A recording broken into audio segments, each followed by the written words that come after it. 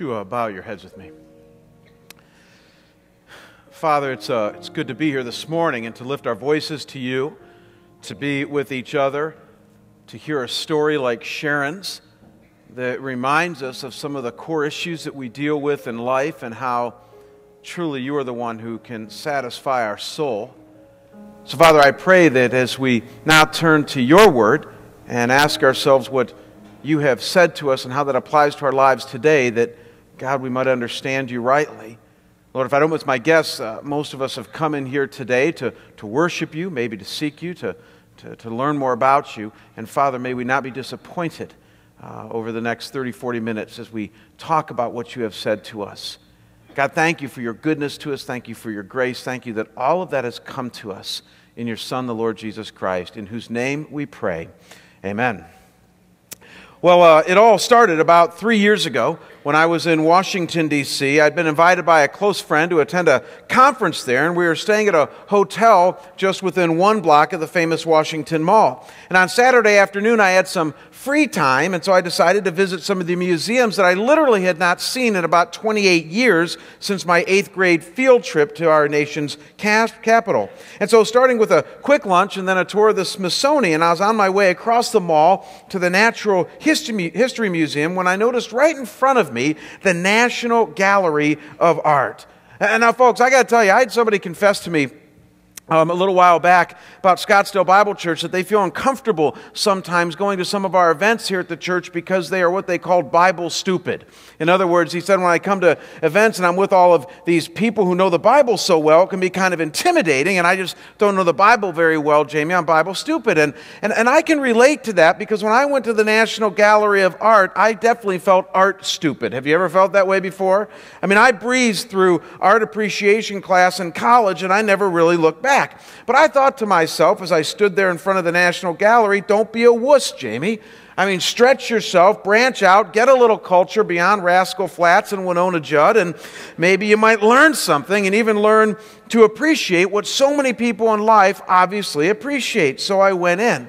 And I'll be honest with you, for the first 2 hours, as I looked at the Renaissance masters to the Impressionists to the Romanticists, it really wasn't doing all that much for me. And I realized once again that art is kind of like coffee. It's an acquired and a learned taste. And at least that day, my taste buds weren't being all that satiated. But then I entered a small room with just a few paintings, one on each wall, really. And they were simple landscape paintings, very realistic and rather breathtaking in their portrayal of the rugged, vast landscapes. And each one displayed a different landscape, but you could tell that it was simply a continuation from the previous one, and there was one single human being in each of the 4 pictures. And most refreshing, below each painting in about 2 paragraphs, were the artist's own words telling us what he was trying to communicate. And I thought to myself, finally, art I can get. I mean, I get this. I get what he's trying to communicate, and quite frankly, it's meaningful. And as I read the descriptions below each of these paintings, as the scriptures so poetically say, the eyes of my heart became enlightened. Because as the artist explained in his own words, each of these scenes was an allegory of life, the 4 different stages of life, and he was using both the beauty as well as the ruggedness of nature to communicate what happens on a spiritual and relational level in our souls during each season of life. And I thought to myself, that's meaningful, that's instructive, and this is profound. And as I got back to my hotel room a few hours later, it hit me, this could be a sermon series. And I mean a really special series for a church to go through as we link the truth of God's Word with pictures like these. And sure enough, over the last couple of years, I put together a sermon series that we're going to look at over the next 5 weeks called The Voyage of Life. The artist's name was Thomas Cole. And the series of paintings that we're going to be looking at are aptly entitled The Voyage of Life. And let me begin by telling you a little bit about Thomas Cole. He has a very interesting story.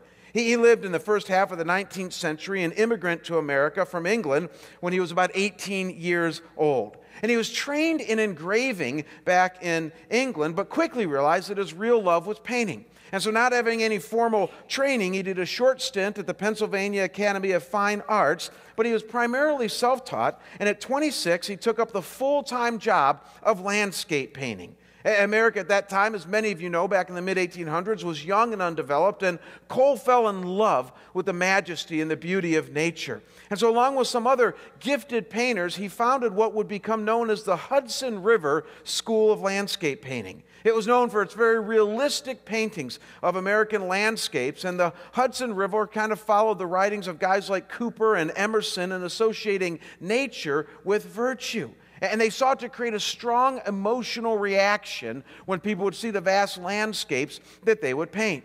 And so, achieving a popularity rather quickly, Cole traveled through much of Pennsylvania and Ohio, eventually moving to Catskill, New York, where he painted lots of scenes along the Hudson River throughout the mountains and the woodsy terrain of the eastern part of the U.S.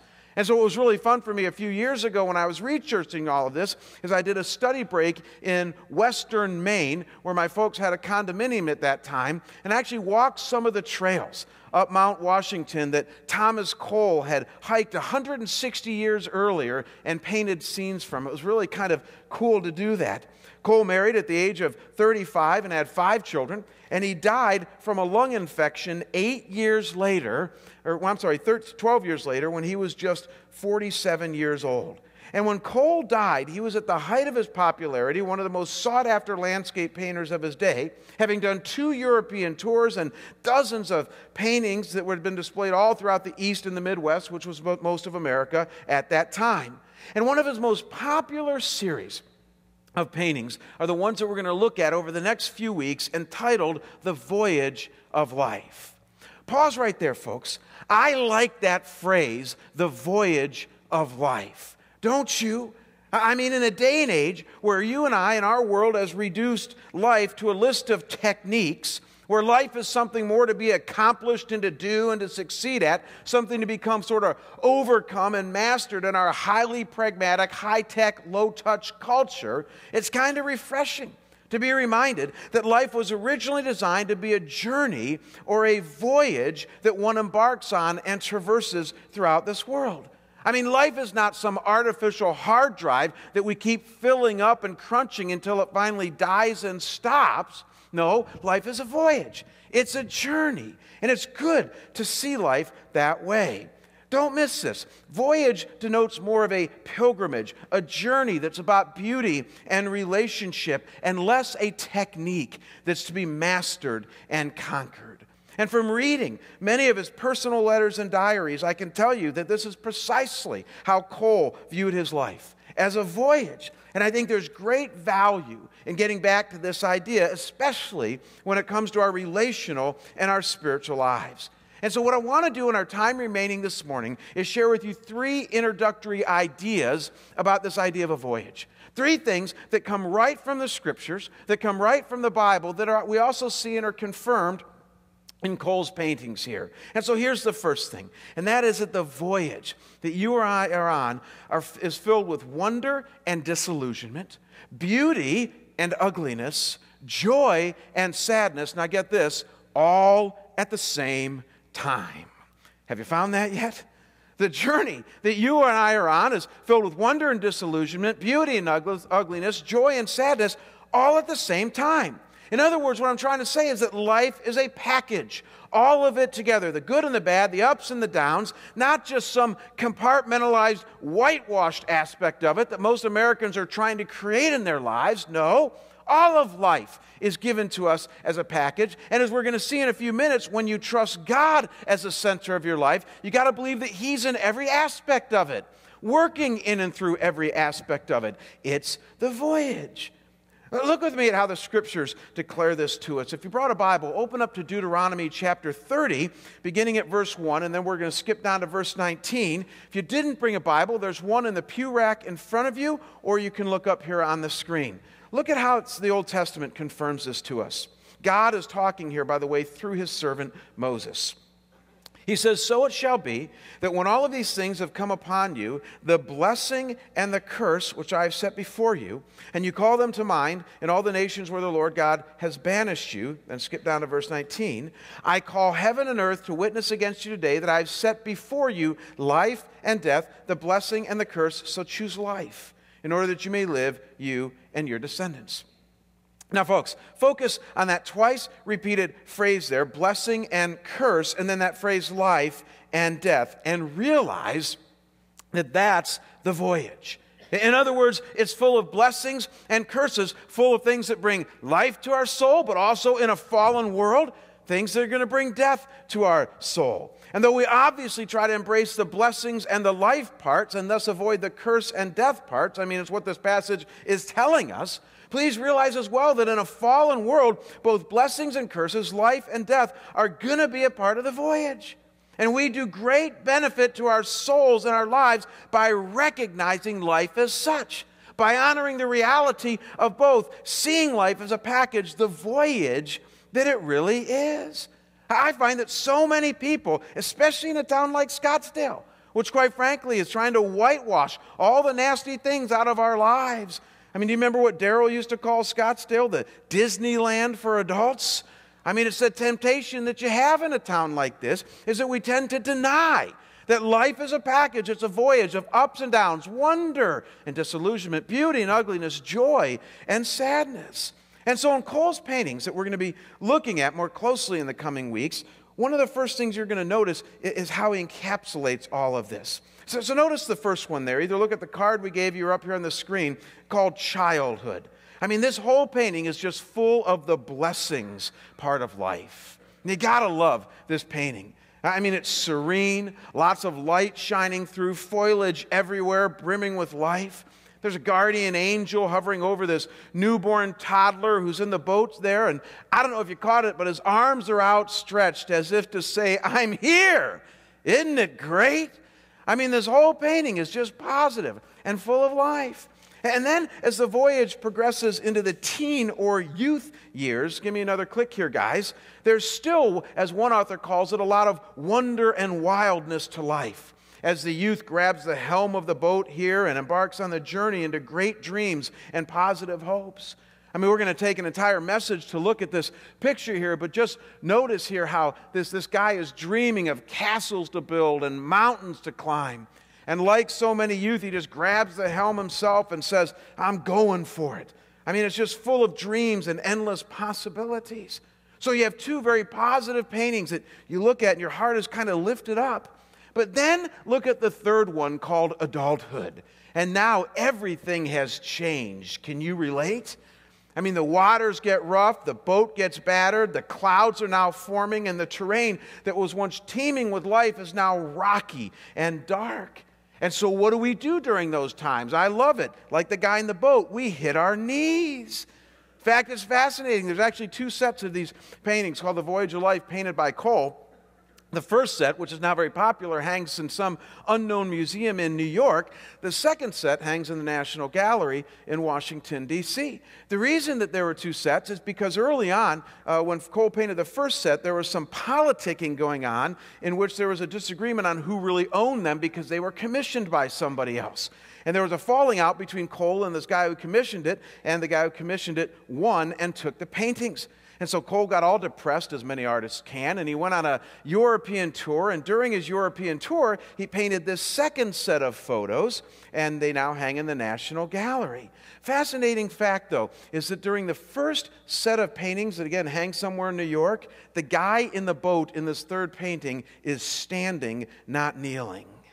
But in the second set, after Cole had gone through some very difficult times in his life, losing his fourth child in childbirth, having some constant criticism of his art, going through the whole Voyage of Life controversy, dealing with his own internal dragons of ambition and all that other stuff that he was plagued with, he hits his knees in this third painting here, the second time through. I mean, folks, don't miss this. It's the voyage. It's a journey that's filled with wonder, disillusionment, ugliness, hope, joy, and sadness, all at the same time. And so my challenge to you is to see it and expect it as the package that it is. Don't keep wishing and hoping that life will be sanitized or maybe even kindler and gentler, because the voyage is not always going to be this way. And you rob yourself of massive opportunities, now don't miss this, even knowing God in the process. Because as we're going to see in a minute, peace and purpose, hope and joy is found in all of life. God is found in all of life. That's the whole point of the incarnation, of Jesus coming into a fallen world and giving us himself. And so again, I can't tell you how many times as a pastor I see this play out. I mean, as many of you know, our economy right now is just in shambles. I mean, it's a huge downturn. And believe me, our church feels this significantly. I don't mean our church administratively. I mean our church as in all of you. Weekly, we're getting calls of people who have lost their jobs or in financial crisis, and that leads to relational crises and other things. I mean, our pastors are just like front and center in dealing with many folks who are experiencing a lot of pain in this economy. Who would have thought the town that you go to get away from it all, the town that you go to in order to vacation, the town that you retire to so that you can live out your life in ease and pleasure, has experienced a fallen world. You can't get away from it. And yet what is so awesome is how we see God front and center in so many of these stories. There's a guy in a Bible study I lead throughout the week who said 9-10 months ago I lost my job. It was my core terror. It was the worst thing that had ever happened to me. He says, with tears in his eyes, I cannot tell you what God has done in my soul in the last 9 or 10 months. In fact, he's starting a ministry in this church to people who have experienced job loss because God has done such amazing things through such a difficult time. Aren't you glad that he honored the voyage and the journey for what it is? The first thing we need to realize, folks, about the voyage of life is it is a journey marked by varying, even polar experiences, but it's all part of the journey. And you do great justice to your soul to recognize it as such. Now, believe it or not, this is all just preamble stuff. It really is. There's so much more to understanding life as a voyage, so much more. And so notice with me a second key thing, and some of you are really going to relate to this one, and that is that the voyage seems long at times, but it's over before you know it. Amen? The voyage seems long, but it's over before you know it. And so check this out. One of the things that you experience when you look at Cole's 4-part Voyage of Life series all at one time, which we've given you here on the card today, is how fast life really goes. And that before you know it, you're at the fourth picture, the ocean of eternity there that's on the back there. I mean, and it's just a blinking of an eye, and it's gone. And so look at that fourth picture there entitled The Old Age. And notice how different, again, it is than the ones before it. The man is now old. The boat is about done. The waters are no longer turbulent, nor is the foliage all fresh and green. But the vast ocean of eternity is now before him. And the guardian angel is now still there, and the light is shining once again, and it reveals the expanse of the heavens and the vast ocean. And the idea is that a new era, as Thomas Cole says, is now dawning for this weary voyager. And folks, you got to believe that like so many people experience in real life, that this old man was thinking, man, did that go fast.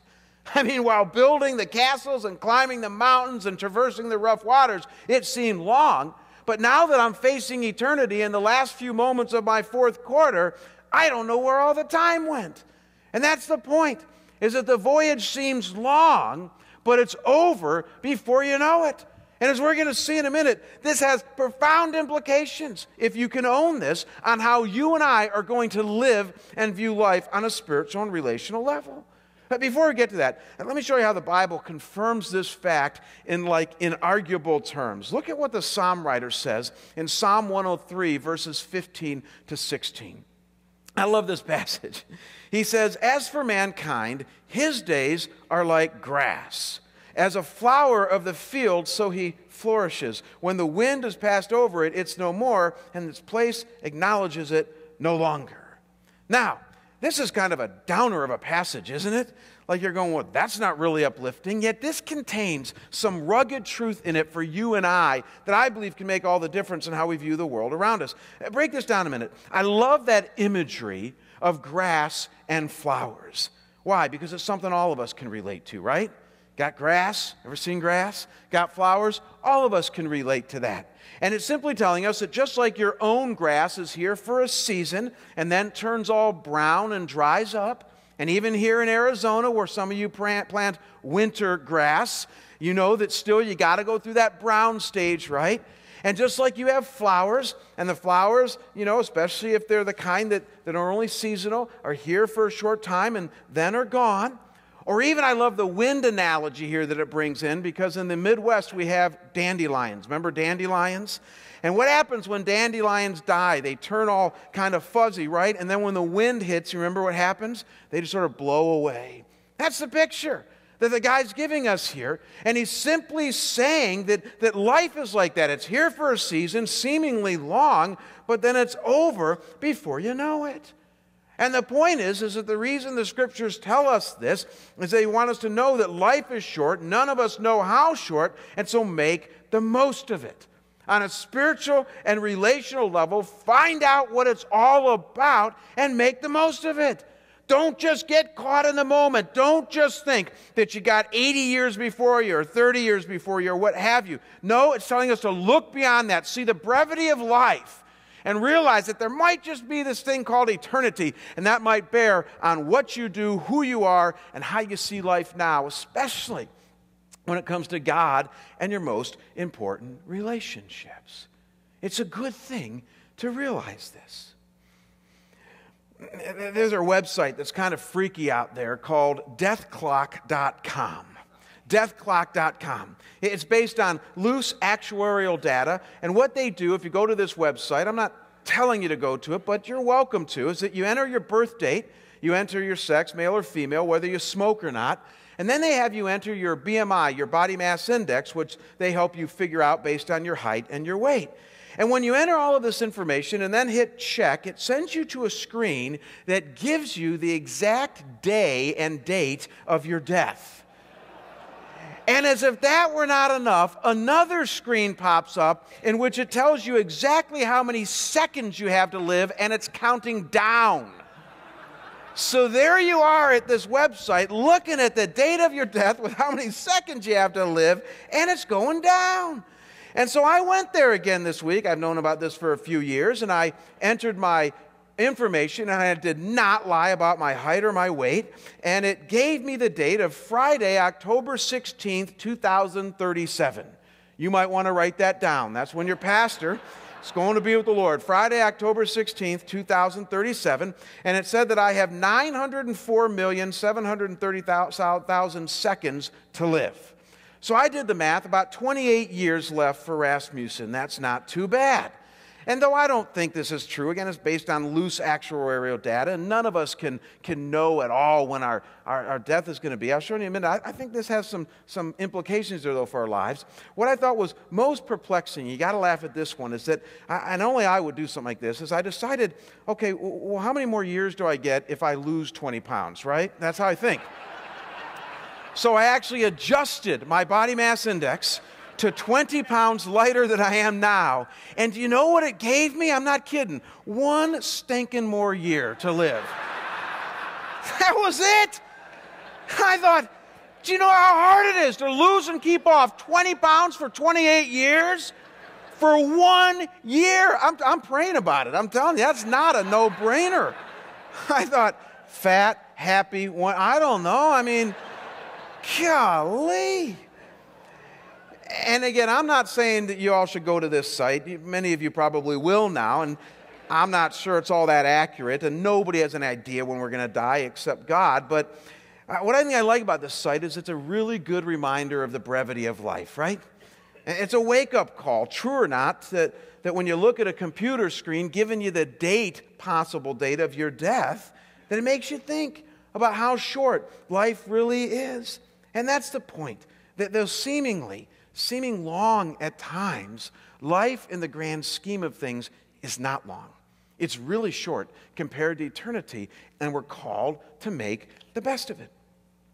Some of you might know the name of Alonzo Mourning, especially some of you basketball enthusiasts. For much of his career, he was a center with the Miami Heat, and Mourning during the 1990s was an incredible basketball player. He was a 7-time NBA All-Star, 2-time Defensive Player of the Year, and for much of the 1990s, he just dominated the NBA.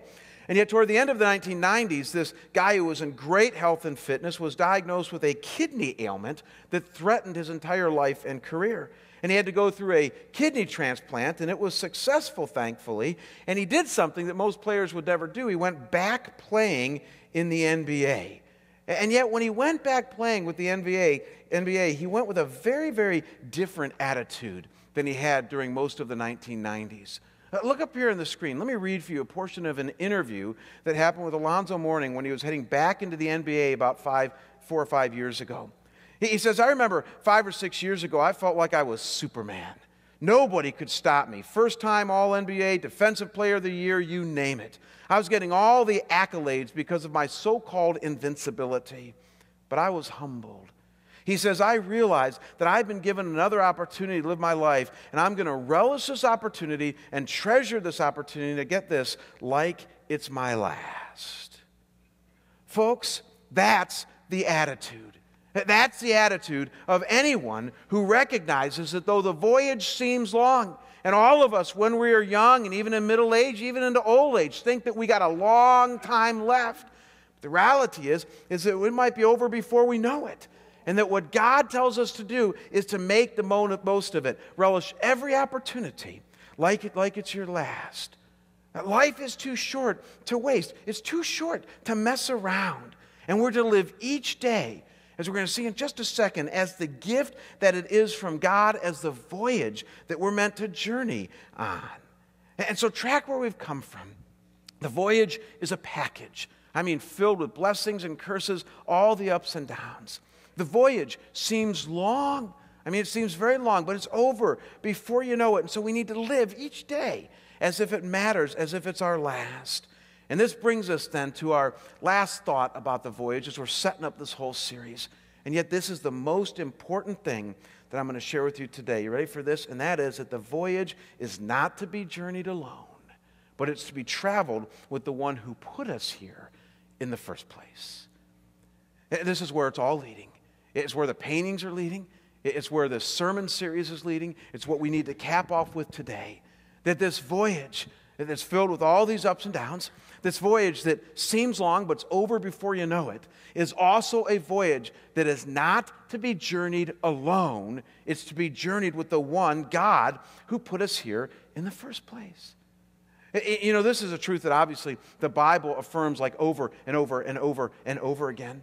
Look at one key passage in the book of Acts in the New Testament when Paul the Apostle, one of the first missionaries for Christianity, is speaking before a very skeptical and intellectual group of philosophers. Look at Acts chapter 17, verses 26 through 28. This is one of my all-time favorite passages. Paul says this, he says, and he, God, made from one, meaning Adam, every nation of mankind to live on all the face of the earth. In other words, God made us. He's also determined their appointed times and the boundaries of their habitation, so that they should seek God if perhaps they might grope for him and find him, though he's not far from each one of us.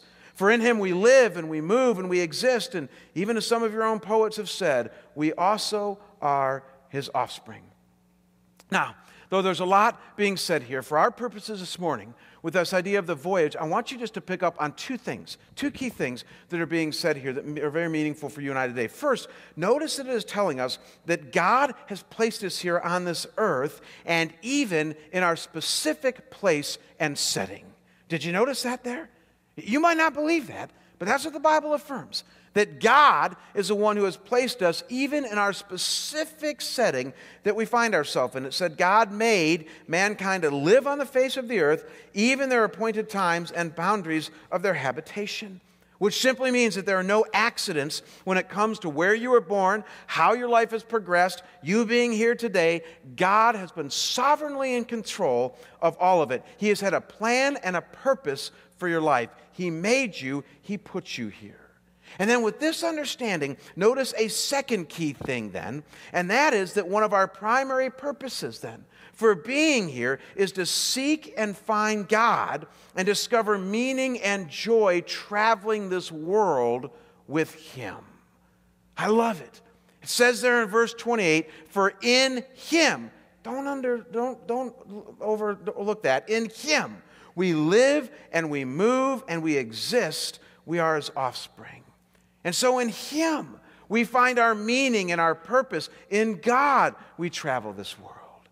And folks, what you need to know is that theologians, especially over the last 100 years, have had a wonderful word that our culture uses all the time to describe this.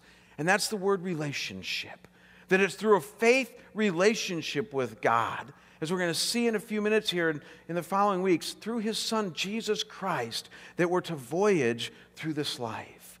That we're not to voyage it alone, as so many people try to do, because we tend to be rebellious and very self-sufficient. No, we're to voyage in and with God. And it has everything to do with what we call a faith relationship. A relationship with God through His Son, Jesus Christ, that's built on trust and faithfulness, involving things like accepting Jesus Christ for the very first time for salvation, and then learning to pray to Him, and then discovering Him in His Word, the Bible, and then learning to obey Him and follow Him, and then using your gifts and your passions to serve Him, and then to love others and deepen in your love for others, both inside and outside the fold, and so much more. I mean, the awesome thing about this idea of a journey is that you're not put here to journey alone, but you were put here for a purpose. First and foremost, to find your satisfaction and your meaning in Him. And we're going to talk more about how we do this in this upcoming series at each stage of life. You know, one of the most fascinating and revealing things about Thomas Cole's life is that he really didn't come alive until he was almost 40 years old. It's true. I mean, you would think that growing up in early America, where like everybody and your brother had some sort of Judeo-Christian heritage, that you just kind of would, naturally slide into the fold. But it wasn't true for Cole. For whatever reasons, he really journeyed alone until he was about 40 years old. And remember, he only lived to be 47 years old. And so sometime in the late 1830s, after Cole had experienced phenomenal success as a painter, as well as a lot of heartache, as we've talked about, through trials and difficulties, something happened inside of him where he realized that life was not meant to be journeyed alone.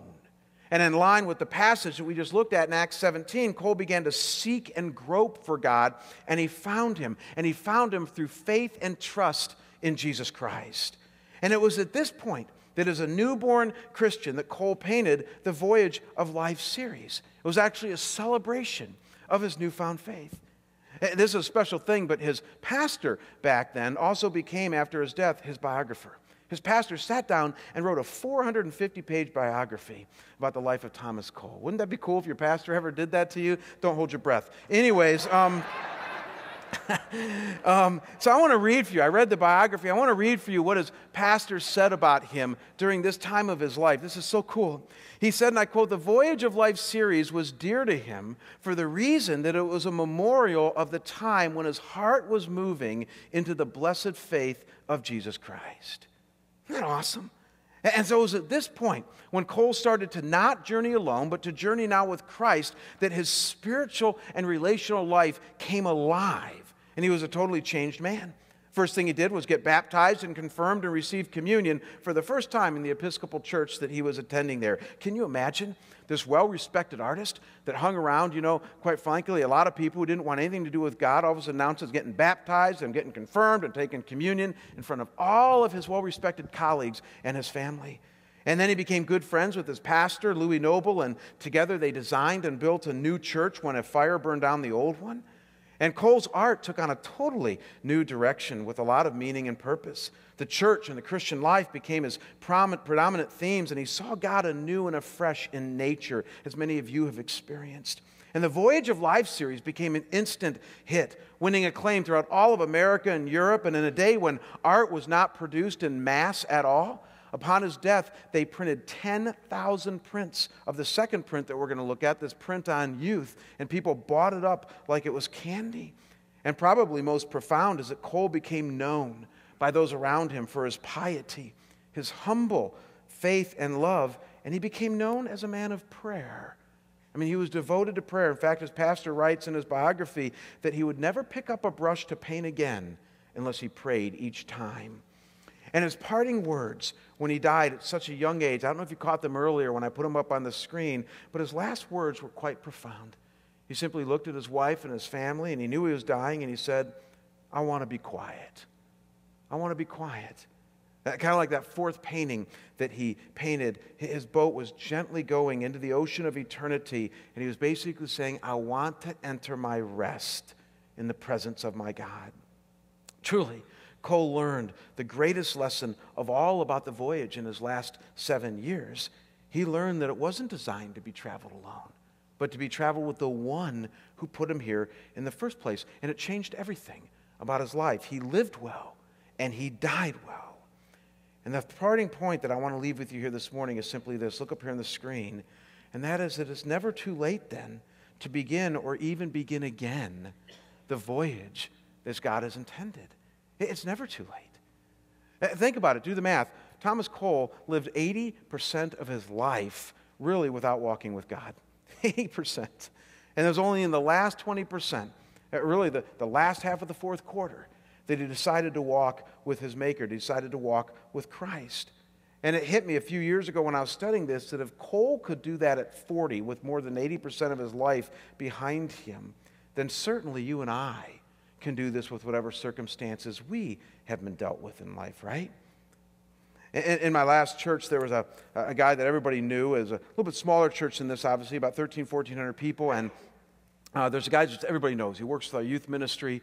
And he's one of these guys where either you love him or you hate him. Do you have friends like that?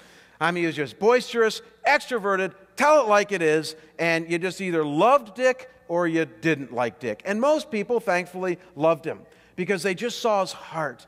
And this guy was an ex-college basketball player, really tall and successful businessman in the Cleveland area, but just so on fire about his faith that you couldn't have a conversation with him without somehow bringing it back to faith. You know the kind, right? And he worked great with our youth ministry.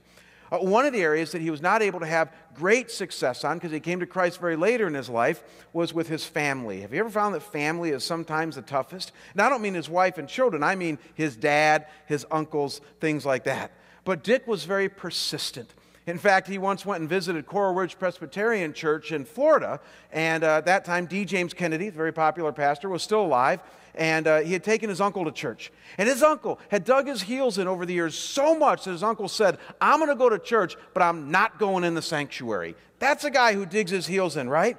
So picture his uncle going to church, Dick's old uncle, and he's out there in the foyer, and Dick and Carla going to worship. Uncle says, I'm not going in. Sat there in the foyer during the whole time. And so Dick and Carla went in and worshiped. They came out. They found their crabby uncle. And right at that moment, D. James Kennedy walks by. Can you imagine? I mean, this is a huge church. Dick grabs him. And he says, Dr. Kennedy, I got my uncle here. He's in his 80s, and he hasn't accepted Christ yet. I want you to go talk to him about Jesus. Now, what's a pastor going to do? If he says no, God's going to kill him right on the spot. And so, obviously, he says yes. And so he goes over, and here's this nationally renowned pastor who, trying to convince his uncle to accept Christ. Uncle have nothing to do with it. To this day, he's not accepted Christ that I know of. I mean, that's how tough this guy was. Dick's uncle was obviously the brother of Dick's dad. And Dick's dad was just like him. Dick's dad, at the age of 83, was one of these old curmudgeons that, kind of a man's man, dig his heels in, never wanted anything to do with religion. That was for weak people and all that other stuff, and you know the type. And yet, living in Dick's house, I mean, there wasn't a conversation went by in which Dick didn't try to convince his dad about Christ. His dad's health eventually went downhill before he died, and he went to live with Dick. And boy, was he a goner at that moment. Because within about 2 months of living with Dick, his dad finally accepted Christ. Now, you guys need to know, I'm a consummate skeptic. Have you figured that out about me? So when Dick told me that story, I said, well, duh. I mean, the guy's living with you. He's going to say anything to get you off his back, right? I mean, that's what I was thinking. Like, is this real? Is this not real? I mean, come on, the guy dug his heels in all these years. And so I started watching his dad over the next 6 months because, his dad would be coming to church. He's in a wheelchair. He had no choice. He's being wheeled into church every Sunday, And Dick's got him, and what a friend we have in Jesus. He's wheeling his dad into church, and thinking the guy's got no choice. What's he going to do? And as I started to talk to him, I started to probe a bit. Is this real? I mean, is this really it? And I got to tell you, folks, even for a consummate skeptic like me, I realized in talking to him, there's a real transformation that's gone on in this guy's heart. At the age of 83, Dick would tell me when he put him to bed, he'd be crying each night in the last days of his life, crying for all those wasted years, crying for what he had done to his wife, crying for what he had done to his kids, crying for the wasted years that he had lived. And he said, I just want to make the most of my last years. Started telling all of his friends about Christ, his brother, his uncle about Christ. mean, it was just amazing. And I remember thinking to myself, like Thomas Cole, when I saw Dick's dad, I thought it's never too late. It is never too late for a turnaround. It's never too late to do business with God, and as we saw last week with the prodigal son, to make your way home to the farm. So here's the three questions I want to leave you with this morning. You ready for this? And that's the three things we've looked at. I want you to wrestle in this whole series with what it's going to be for you. How are you going to view and live your life from this point on? That's what this series is going to scream to us. So first question, is it going to be a voyage and a journey, or are you going to continue to treat life like a technique and a job? See it as a voyage, see it as a journey, see where that gets you. Secondly, is it going to be lived to the full with every moment counting, or are you just going to get through it and survive in some mundane, self-protective fashion? I encourage you to see it as the journey and live it to the full. And then if you affirm both of those things, it leads you to the third one, and that is this voyage going to be journeyed alone, or is it going to be journeyed with the one who put you here in the first place and has given you a pathway back to himself through his son, Jesus Christ? Those are the three things I need you to wrestle with as we journey through this series called The Voyage of Life, okay? Why don't you bow with me and let's pray. Father, I thank you that your goodness and your glory shines through in just about every aspect of our life if we look close. It shines through in nature, it shines through in relationships, it shines through in our family and our kids, it shines through in disciplines like art. And Lord, we're going to see that over the next few weeks if we haven't already today. And God, I pray too that as we embark on this journey as a church, looking at life as a voyage, that God, you continue to keep us focused on what this voyage is about, how you originally designed it to be. Continue to bring us back to things like faith, your Son, Jesus Christ, the Word of God that guides us into truth, the Holy Spirit who empowers our lives, others around us whom you've asked us to be deeply involved with, that we might love and care for and at times even speak truth to. God, remind us of the spiritual and the relational nature of this voyage and how that can impact every other area of our life, politically, socioeconomically, everything. God, we thank you for Thomas Cole. We thank you for the life that he lived, and even though very, very short and tragic at the end, leaving behind a wife and 5 small children, that God, he left a legacy through his paintings and through his life that we can learn from. We thank you for your goodness and your grace to us. As we wrap up here with one last song, God, would you be pleased with what you hear? We pray these things in Jesus' holy and precious name. Amen.